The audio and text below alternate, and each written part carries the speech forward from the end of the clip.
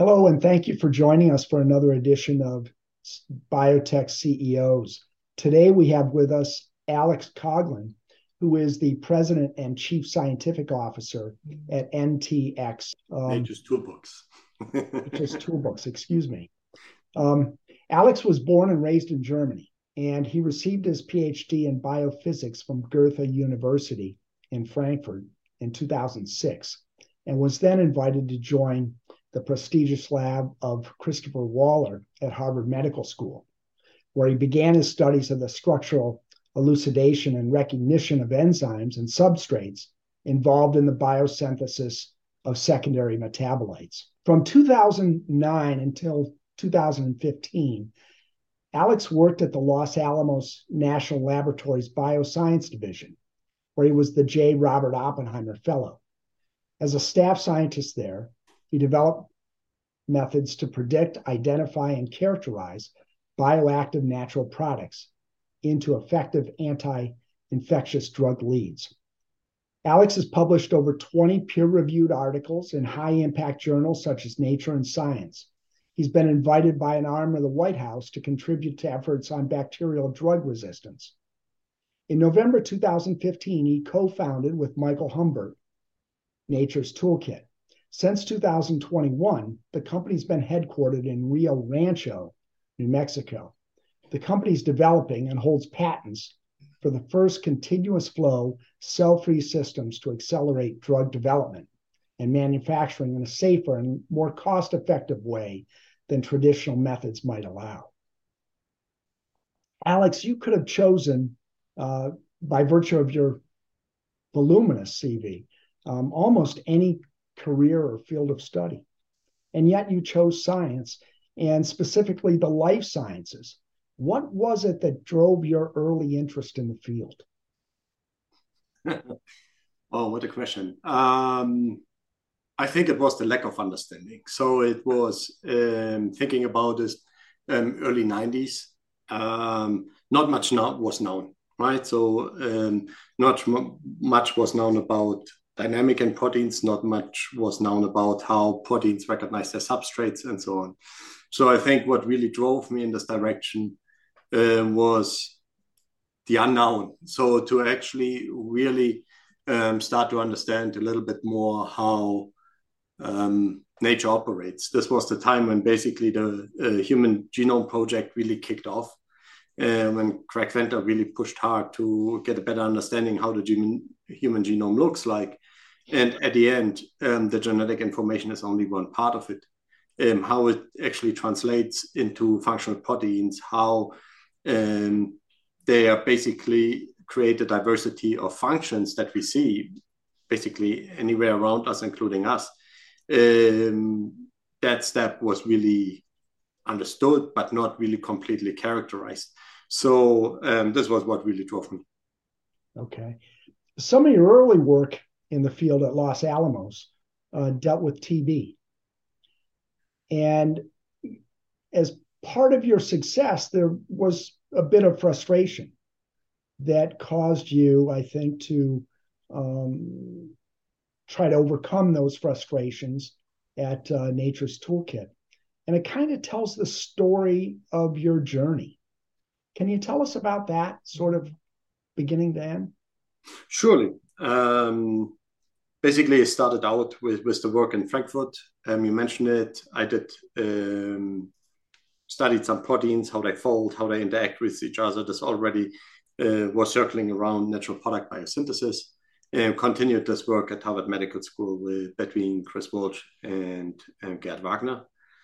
In Los Alamos, together with my postdoc at the time, we discovered a complete new class of small molecules. Basically, the secondary metabolite field is the largest single donor of all drug leads that we have. So basically, secondary metabolites are responsible for, or the source for our antibacterial compounds, antiviral drugs, immunosuppressant, antifungal drugs, and so on. So a lot of the small molecule drug leads come from this space. So it was highly interesting to actually gain a better understanding. How well do we actually understand the space? How much is there still unknown and this was the focus in Los Alamos, to really start to develop tools. How can we basically predict what is out there, predict what we have not discovered yet, and also really actively think about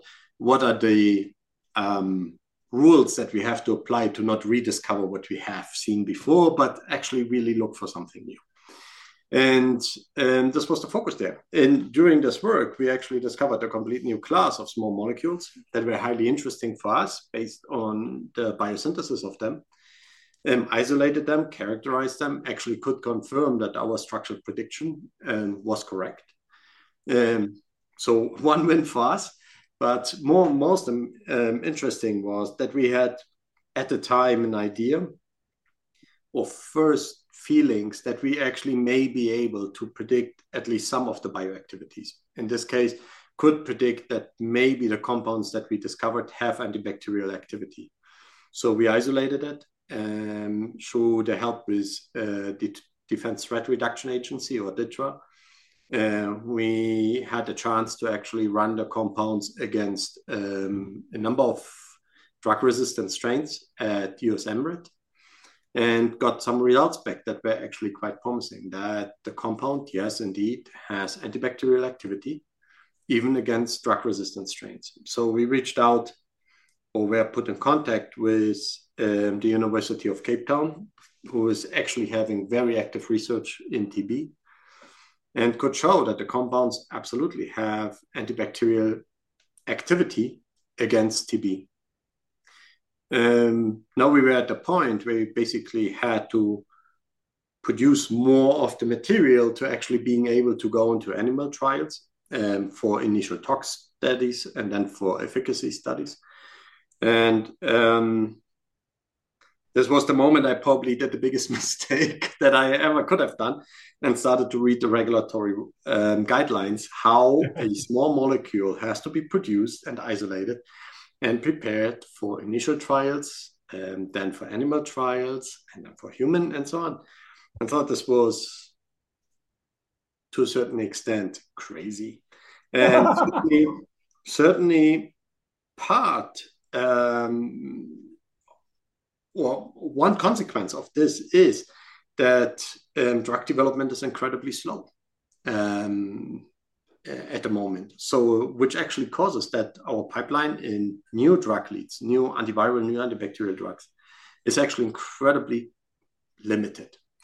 Based on that, and based on the limitations that existed, I thought, and this was the time I was talking to my co-founder, anyhow, about the idea, how about we basically develop a in vitro system, an in vitro translation system at the time, that is stable enough, that is predictable and defined enough to actually provide a tool that allows faster drug development, faster drug discovery, to actually, instead of developing an organism that produces a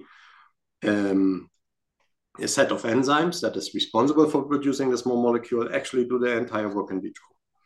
And this was the start of Nature's Toolbox. Basically, out of the frustration that, or the desire, if you want so, that there are alternatives. There must be better ways to actually get a hold of those small molecule leads faster than it is possible with a culture. The other thing, what should be kept in mind, is that those, especially for antibacterial drug leads, or any of basically, antibiotics, if you want so, transitioning them into an heterologous host, that means in another strain that actually grows well in the lab, is not without challenges. And you can imagine that trying to produce an antibacterial drug in another bacterium is not necessarily blessed with success. So what is this? So we really were focusing on what can be done fundamentally different. Various. Okay, so I'm always interested in kind of the why behind the mission, and of course, you've shared with me, and some of those instances, and maybe we can talk about those now. But you did mention that the World Health Organization said that millions of people probably are walking around with the TB, and yet that goes untreated because of lack of availability as much as anything. So TB as a bacterial infection is actually one of our biggest challenges in human health. So there are estimates that roughly 1/3 of the world population is TB positive. Right. That is a number of infections that is unimaginable high. The big issue with TB is that it's an opportunistic bacterium. So basically, especially in cases the immune system is weakened, it actually results in a breakout of the disease. So it can be latent for a very long time. This is known. And when there are any events in the health of the patient or in the infected patient, it can result in an open infection. That means many are not necessarily aware of that they are TB positive. This is one major challenge. The other is that TB actually develops resistance incredibly fast.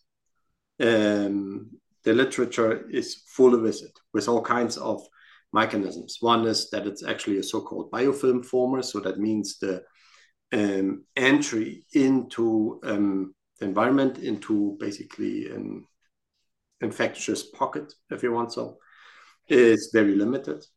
On the other hand, there are examples where basically even mutations on the ribosome happen to prevent that an antibacterial drug can be effective. So that means we have a large number of infections, in many cases co-infections. And on the other hand, it develops incredibly fast resistance. So it's one major threat to human health, that's for sure.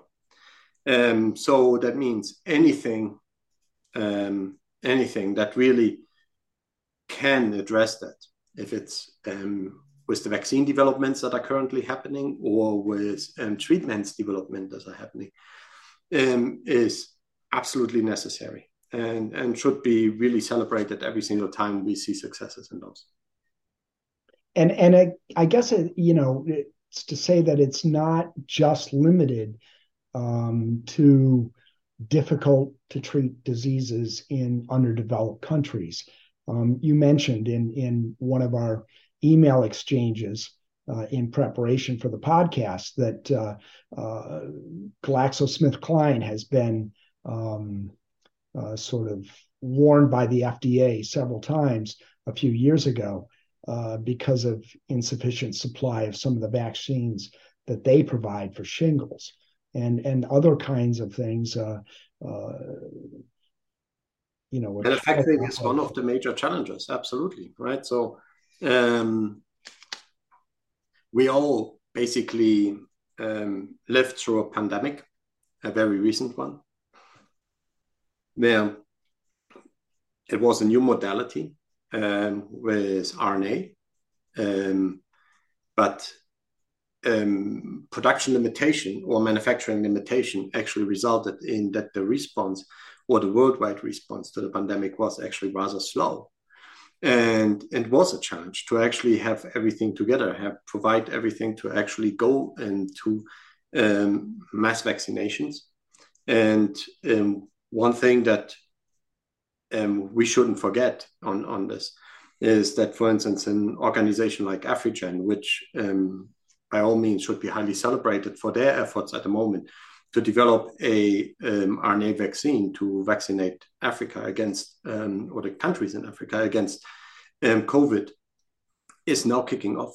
They now go for their clinical trials. So which actually really stresses the point that we are far away from having the ability to address a pandemic globally. That manufacturing technology, how it is at the moment, is not entirely matched to the needs that we have anymore. So hence we really focus here at Nature's Toolbox on tools to improve and to provide better technology on both in vitro transcription to provide RNA products, primarily at the moment because of the urgency, because of the new modalities, but also invest a lot in the development of in vitro translation systems to actually also provide therapeutic proteins and vaccines, protein-based vaccines. In the case of GSK and their Shingrix, this was a manufacturing problem. This was what we shouldn't forget. This was based on the design, something absolutely remarkable. This was a glycopeptide. So it is not trivial to produce. But on the other hand, it actually has also shown the limitations that we have with the demand of 8 billion people on the planet that need and deserve access to modern medicine, especially to preventative care, like what vaccines are, at the same time. And by all means, there's a lot of discussion about how could distributed manufacturing look like, how do we ensure resiliency in the supply chain, resiliency in the manufacturing, and so on. And this is an important discussion because something like what happened now with the COVID vaccination is nothing. This is sustainable. We cannot have a clear distinction between vaccination efforts in the developed world versus the developing world. And those are challenges that need to be addressed, and this sooner than later. So basically, really the focus is for us to provide technology that is, this can be distributed, where quality attributes are actually part of how you manufacture to actually have higher quality products, and with higher quality products have less loss, and at the same time with that actually have more active ingredient accessible fast, because the downstream processing is significantly faster. What many forget is that especially in culture, the production of something, best example, flu vaccine, still produced in eggs, is a serious challenge. It is very impressive that they can stand us up every year, but at the end, the challenge is massive. The technical challenge to basically have everything on hand, have it ready, inoculation of, as far as I know, tens of millions, I think close to 100 million eggs that need to be inoculated. It's technically a massive undertaking. So alternatives certainly should focus on decentralizing this, should focus on distributed manufacturing, where basically the same construct can be produced at multiple sites to make it immediately available to the local markets. That's, yeah. It seems that we've become much better at identifying targets and biologics to attack those targets. We're doing that faster and better than ever before, and that's what's sort of in the public domain, in the media, what everyone gets excited about. But there are bottlenecks, 3 specifically. One is delivery of that biologic to the target, and that's where a lot of safety issues arise. And the manufacturing, just producing at that scale. So, right. Yeah. Then manufacturing. And then also selecting patients for clinical trials in a way that enhances the trial, the efficacy of the trial itself. Is that safe to say? And that really the big improvements will come when those bottlenecks sort of release. Yes, and I think there are multiple things now coming together, right? We have seen it with the RNA modalities, which was for the first time a complete in vitro process. That means there were no living parts in this anymore. These were purified enzymes that were used to produce the RNA and to modify it to make it accessible. So I think what we hopefully did with it was opening a door for everybody to understand what modern production of pharmaceuticals should and could look like. Yes, to your point. So that also requires, and I'm not saying they don't, actually the opposite is the case, that there are very active discussions, also from regulatory side, right? So what makes a product that comes out of such a process a good product? How to define that? How is there a chance, for instance, if the process is always the same, to accept any product that comes out of it from when it goes into scaling after the clinical trials? But you're absolutely right. The bottleneck is the moment something looks really good in an animal model, how to actually transition this into a manufacturing process that provides material that is suitable for humans, to build a trial, and to then basically, after the trial is successful, to put this into the market. So these are the two major steps, and I would agree with you. One is the manufacturing, the change of the technology. That's what we see at the moment, to get into humans, and then a change of technology to get us into commercial space.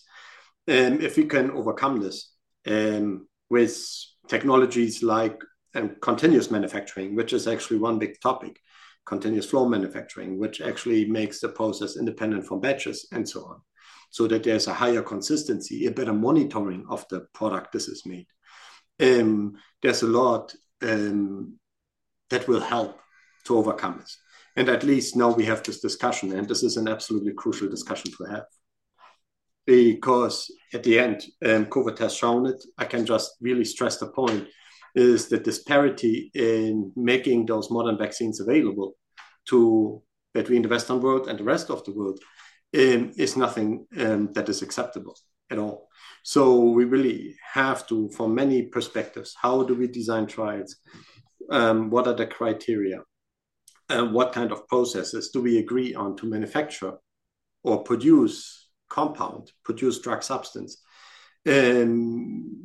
Is a discussion we need to have now, and the discussion is happening now. That's for sure. Which is exciting, actually. Out of our perspective, very exciting.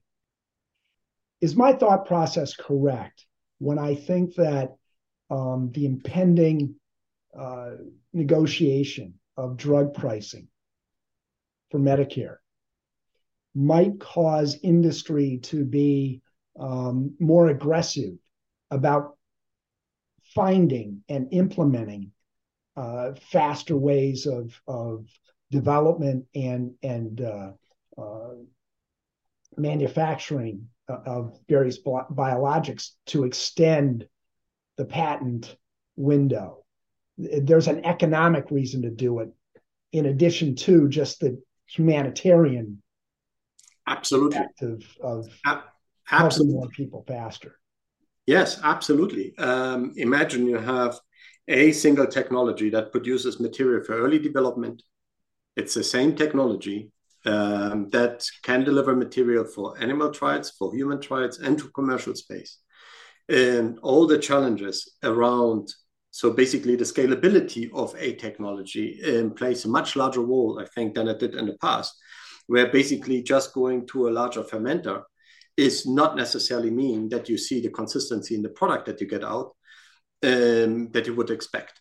So by basically going to continuous flow, going to continuous manufacturing processes, you have the ability to scale differently. That means you can address different needs out of one set of technology. With that, shortening the timeline to basically being able from the first time after the design of a drug substance to make it immediately available into the commercial space, take all the risk, the production risk out of the process, reduces the timeline, I think, at least by a couple of years for a standard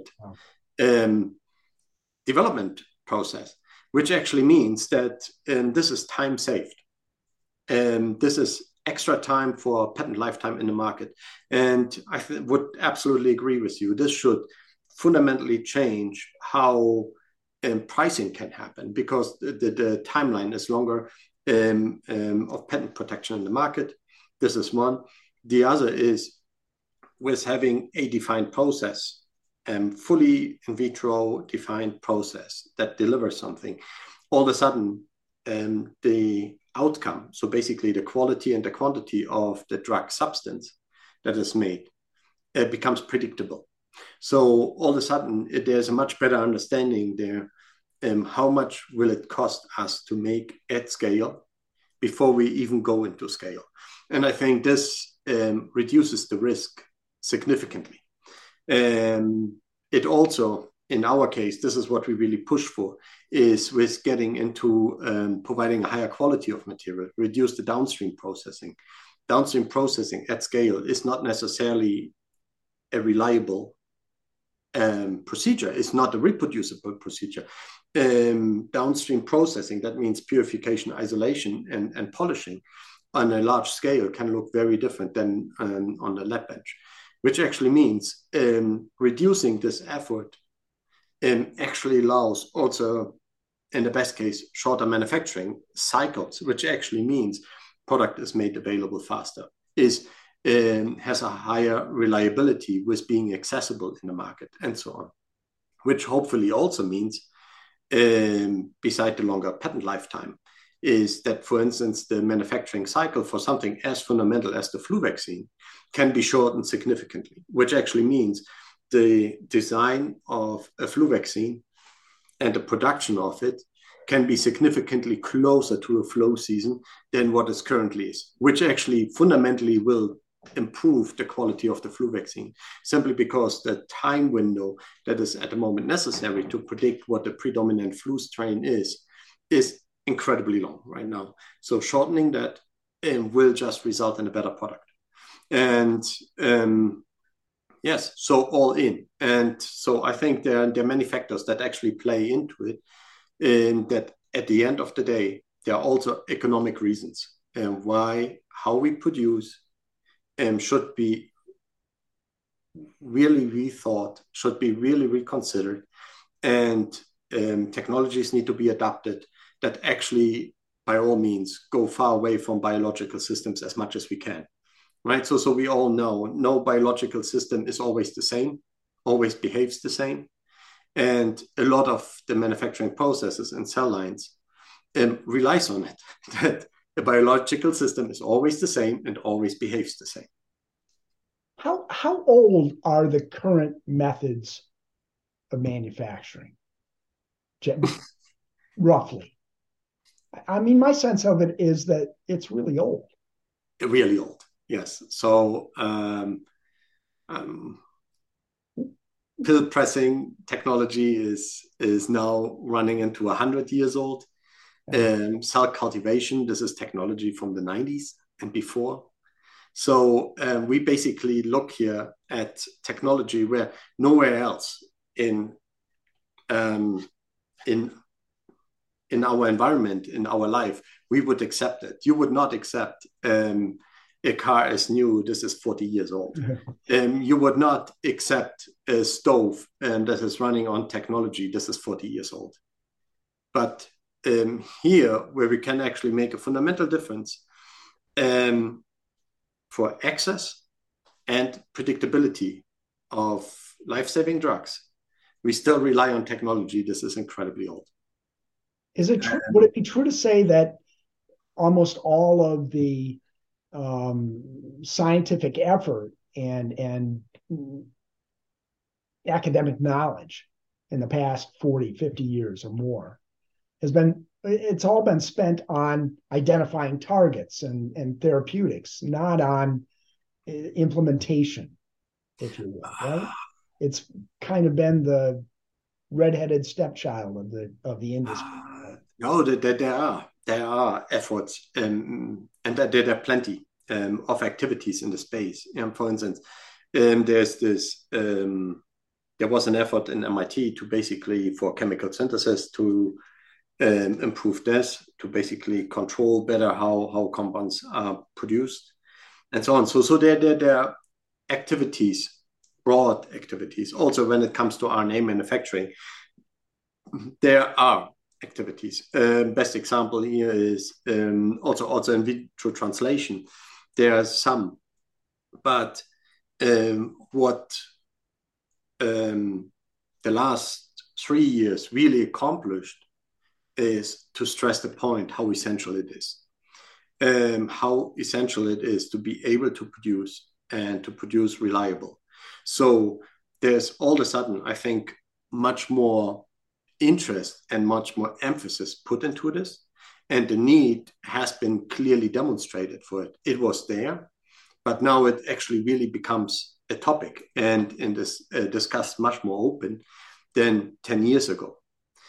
All I can tell you out of our experience when we started the company, the first conversations we had with pharmaceutical companies or with people that came out of a regulatory environment, the response was, it is impossible that you ever get this into the market because nobody wants to adopt new technology.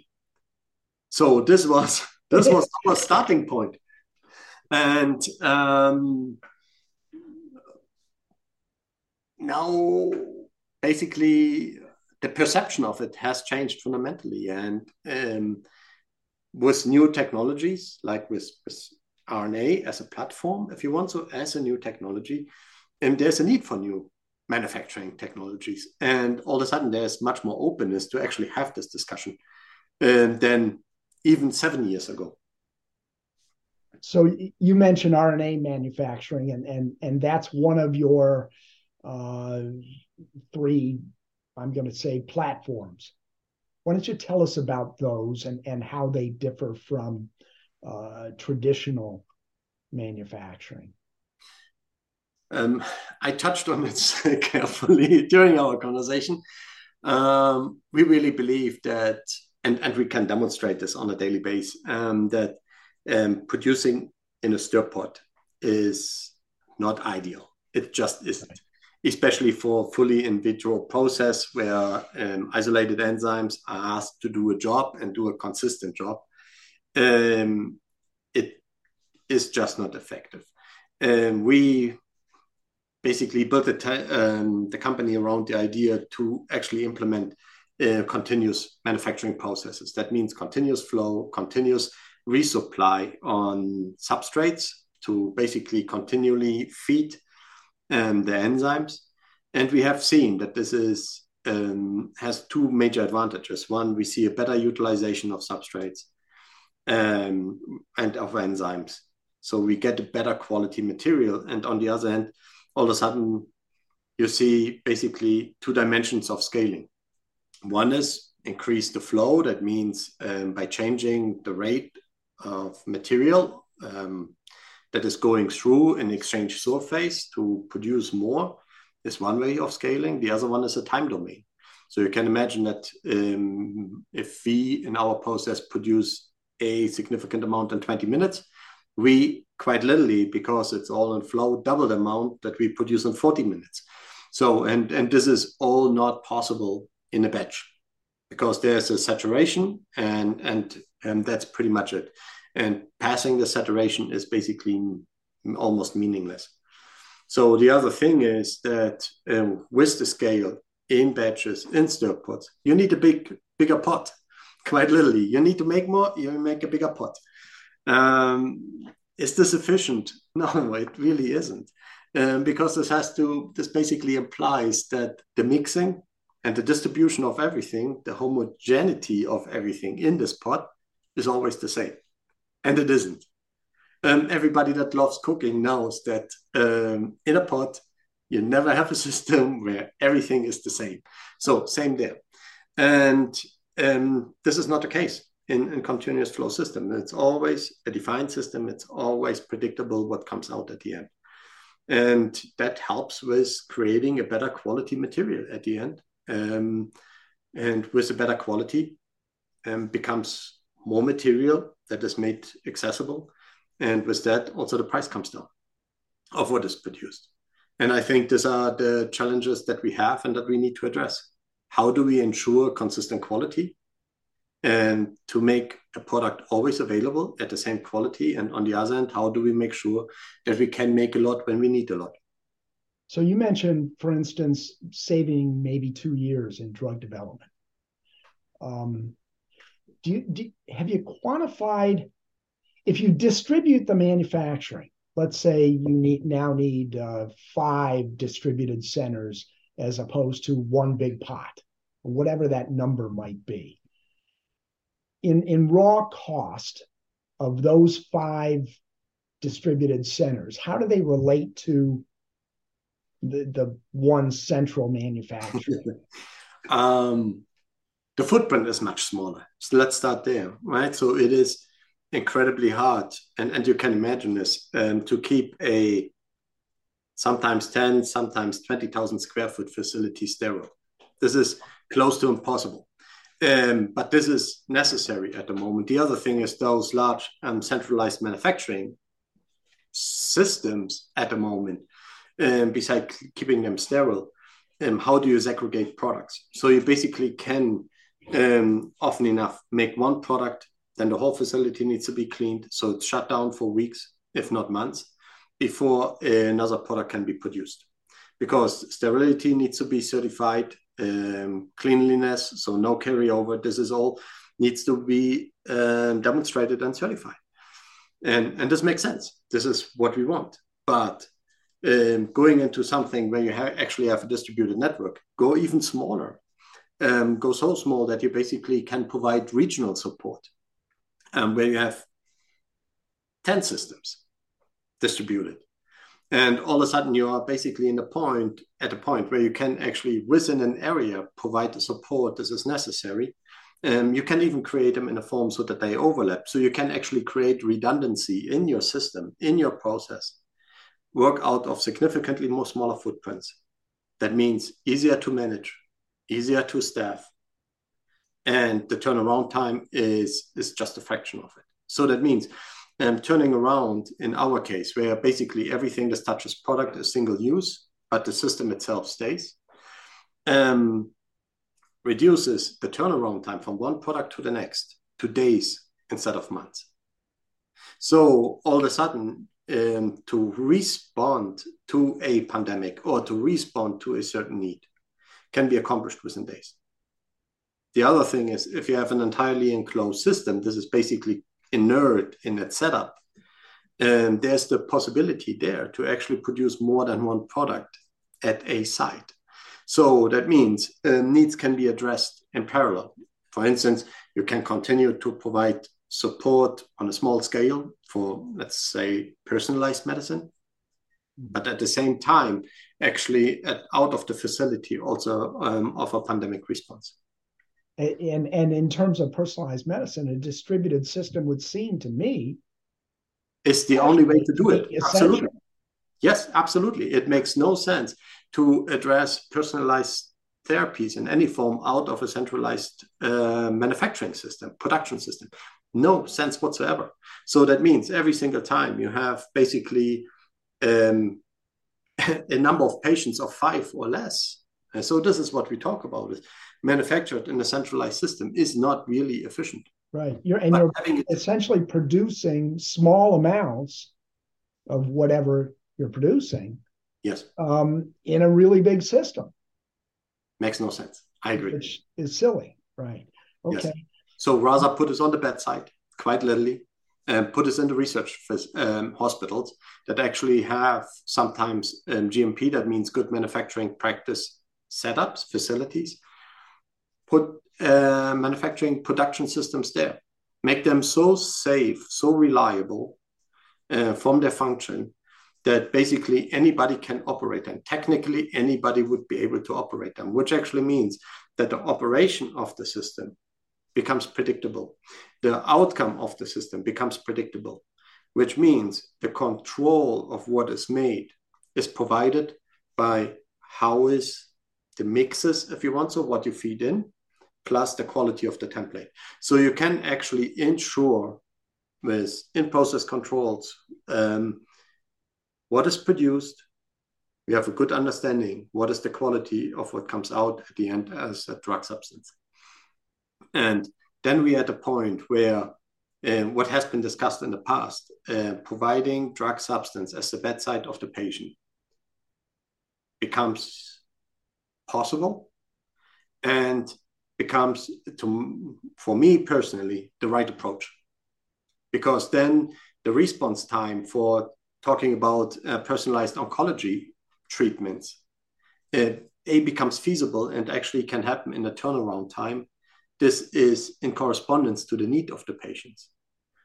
No patient in need for personalized oncology drug can or has the ability or even the chance to wait 4 to 6 months. Right. And so who would operate this system at a hospital? How difficult would it be to do day to day? We are far away from enterprise, Starship Enterprise, but at least a qualified staff, right? So people with the proper background in the manufacturing and the production of pharmaceuticals could operate this. But remote monitoring would allow that the product this is produced is resulting in the quality that is feasible, that is basically provides something that is accessible for the patient and can make it available. So basically, you can almost see it as a form that the person that is taking care of the manufacturing process is one set of eyes to ensure the quality with all their proper education, their certification. But there's a chance for actually remote monitoring as well, that whatever is made, nothing is missed. And this is the beauty of, by all means, of continuous manufacturing, because it actually allows in-process control. It can be immediately detected if the process itself or the product is getting out of specs. So it can be immediately stopped. It's not like that you set up a batch, then you wait a few weeks, then it's made, then you purify it, then you go through batch releases, which can take weeks, if not months, to then figure out what you produced was for the trash can. What types of development partners are you working with, and what kinds of problems are they trying to solve?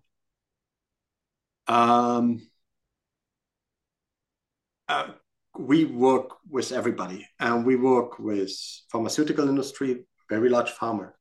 We work with biotechs. We work with foundations. We work with agencies. We work with non-for-profits.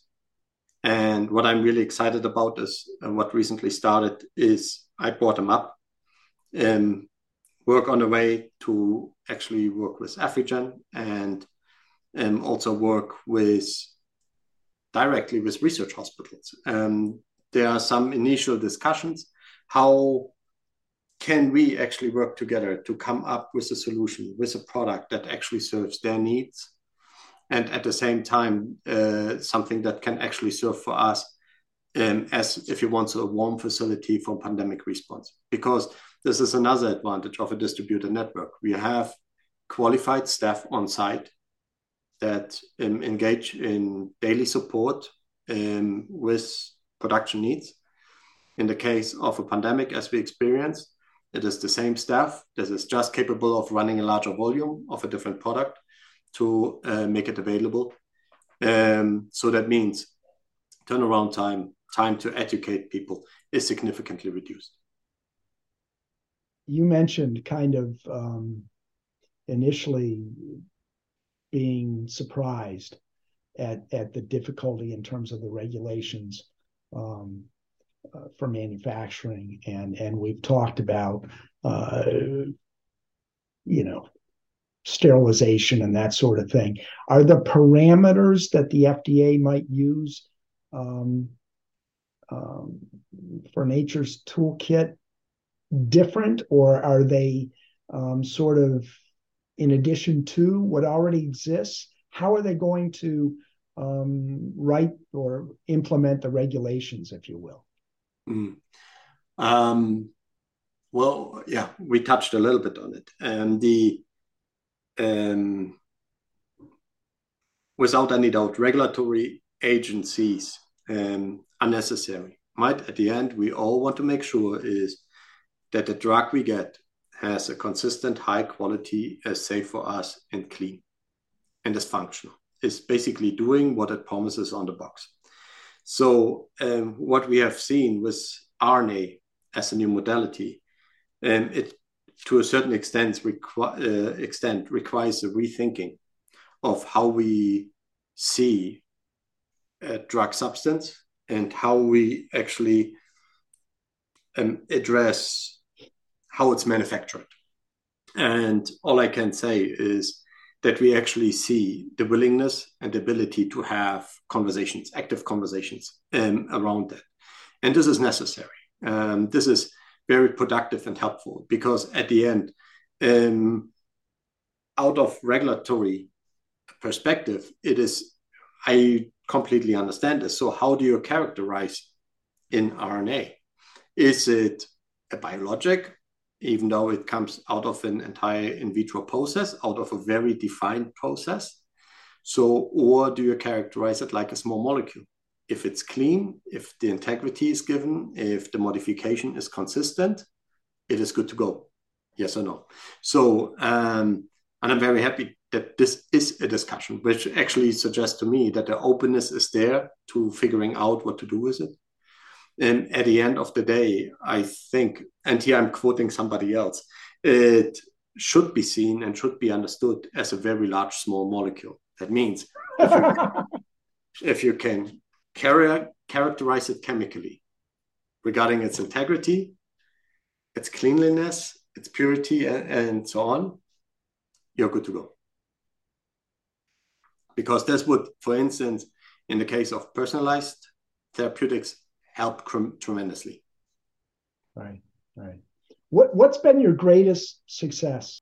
At Nature's Toolbox, our greatest success is that we actually, and this is by all means very enjoyable, that we can have those discussions with all parties, all involved parties, with pharma, with CMOs, with research hospitals, with foundations and agencies.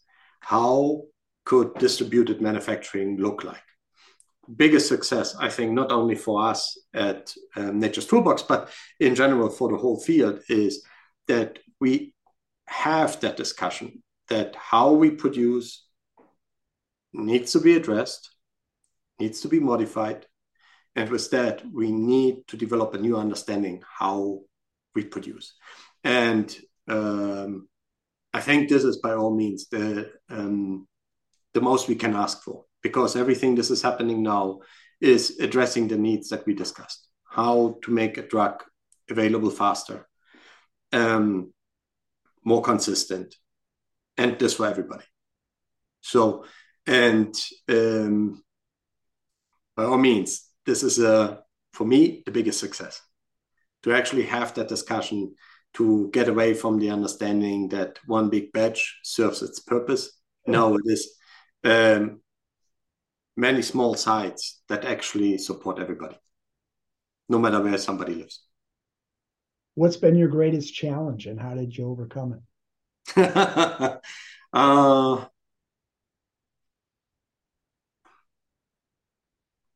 Challenges are endless, as you can imagine, right? Yeah. What day is it?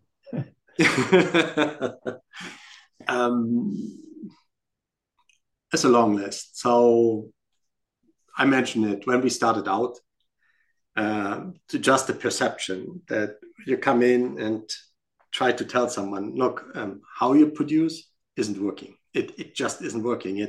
It will fail. That this was one major challenge. Another major challenge is the development process is long, right? So over that, you have to find the right timing to engage with partners, engage with regulatory agencies, and so on, to actually keep this an active discussion, to drive it forward. At the end, every input, even through, not even through, but also through the Emergent Technology Program of FDA, the input that is provided is incredibly helpful. At the end, it helps us to create a better product. And I'm in a very lucky situation, or we are in a very lucky situation, that with the investors that we found, to venture firms that invested are Enzo Capital or Enzo Partners and RA Capital, that the understanding is there that what we do is no short-term investment. And that is something that is not accomplished within 2 or 3 years. It just isn't. And this is a process that requires the development of what we do, being comfortable with the quality that we produce, being comfortable with the operation, what we do, now going through the tech transfer to actually put us in somebody else's hand in a GMP environment and tell us, yes, we can produce the same quality and we can meet your spec sheets. This takes time, and this takes effort and patience, and that we can actually found with our investors a group that actually believes in what we do and supports us, even if it requires patience, is incredible. It's not a challenge, it's a major win. That's how I see it. So let's say you've experienced a challenging day, but you've overcome the challenge.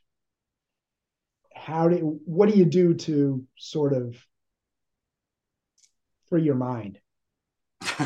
For my mind, I'm in the very lucky situation that I have the chance to work with an incredibly gifted and smart team. That is certainly something that I enjoy and that I really appreciate. So having the chance when something doesn't work out as we hoped it would, and a challenge arises, the chance is there to, with the team in the company, discuss, to have a board as we have it. This is incredibly strong, highly intelligent, has a good understanding of what we do and where we come from and where we want to be, having a chance to have this active discussion. And certainly with our investors, if there's a challenge where we do not see an immediate solution, to have this additional input makes all the difference. So basically, saying it in a shorter sentence, I don't need to rely on myself, which is a good thing. So there's a large group of people that really believes in what we do and really supports what we do. To being able to communicate in this group is a tremendous win. Ideas to smart people are always fun, aren't they? Yes. So it goes back to the Platonic saying. Anyway, well, Alex, I want to thank you for spending some time with us today and explaining what's happening at Nature's Toolbox, and telling us a little bit about what's happening in life sciences in New Mexico, which I wasn't quite as familiar with as I am now. No. Following up on some Chamber of Commerce articles and that sort of thing. So there's a lot happening in New Mexico. Oh, yes. It's a cool state. And it actually, yeah. And talking about this is another advantage that we basically have here in the state, have seen tremendous support out of the governor's office, out of economic development, out of the local office here in the city we're in, Rio Rancho, out of the mayor's office and city manager. And this makes all the difference. To have a chance to just have this conversation and explain what the need is, that certainly makes all the difference. Right. So I invite everybody to start a footprint in New Mexico. It's a cool state. Okay. Well, it's been fascinating talking with you, because if personalized medicine is ever going to really happen, of course it's happening, but it's not happening daily. No, because I think that the biggest challenge here really is that producing it is limited. Producing it, we don't have the right modality yet. So we actually end up with a pricing for personalized medicine. This is prohibitive for broader application. If we fix this, if we can change, we know how to design them. Now, you brought this up. We are really fast in developing. We are fast in sequencing. We have a good understanding how something can look like that works. But how to actually get us into the patient? If we fix that, I think we will see a fundamental change how personalized medicine is seen and what personalized medicine can accomplish. And all of a sudden, especially for something as critical as any form of oncology drug or oncology vaccine, stands a chance to be successful and does not need to be applied or generalized. So it actually has a chance to be the right drug for the right patient. Right. And then we will see a massive growth in this. And this is happen often enough that it has societal benefits that go beyond the individual benefits for that particular patient. Absolutely. Which is really exciting. So yes. Thank you very much for your time, Alex. I've enjoyed getting to know you and more about Nature's Toolbox. Thank you for your time and nice to meet you. Thanks for tuning in to the Life Sciences and Biotech podcast. We'll see you in the next episode. The information contained in this website and podcast are purely informational and not considered investment recommendations. Tim Doherty's participation in Biotech Insights is separate and apart from his role as an investment advisor representative. Nothing contained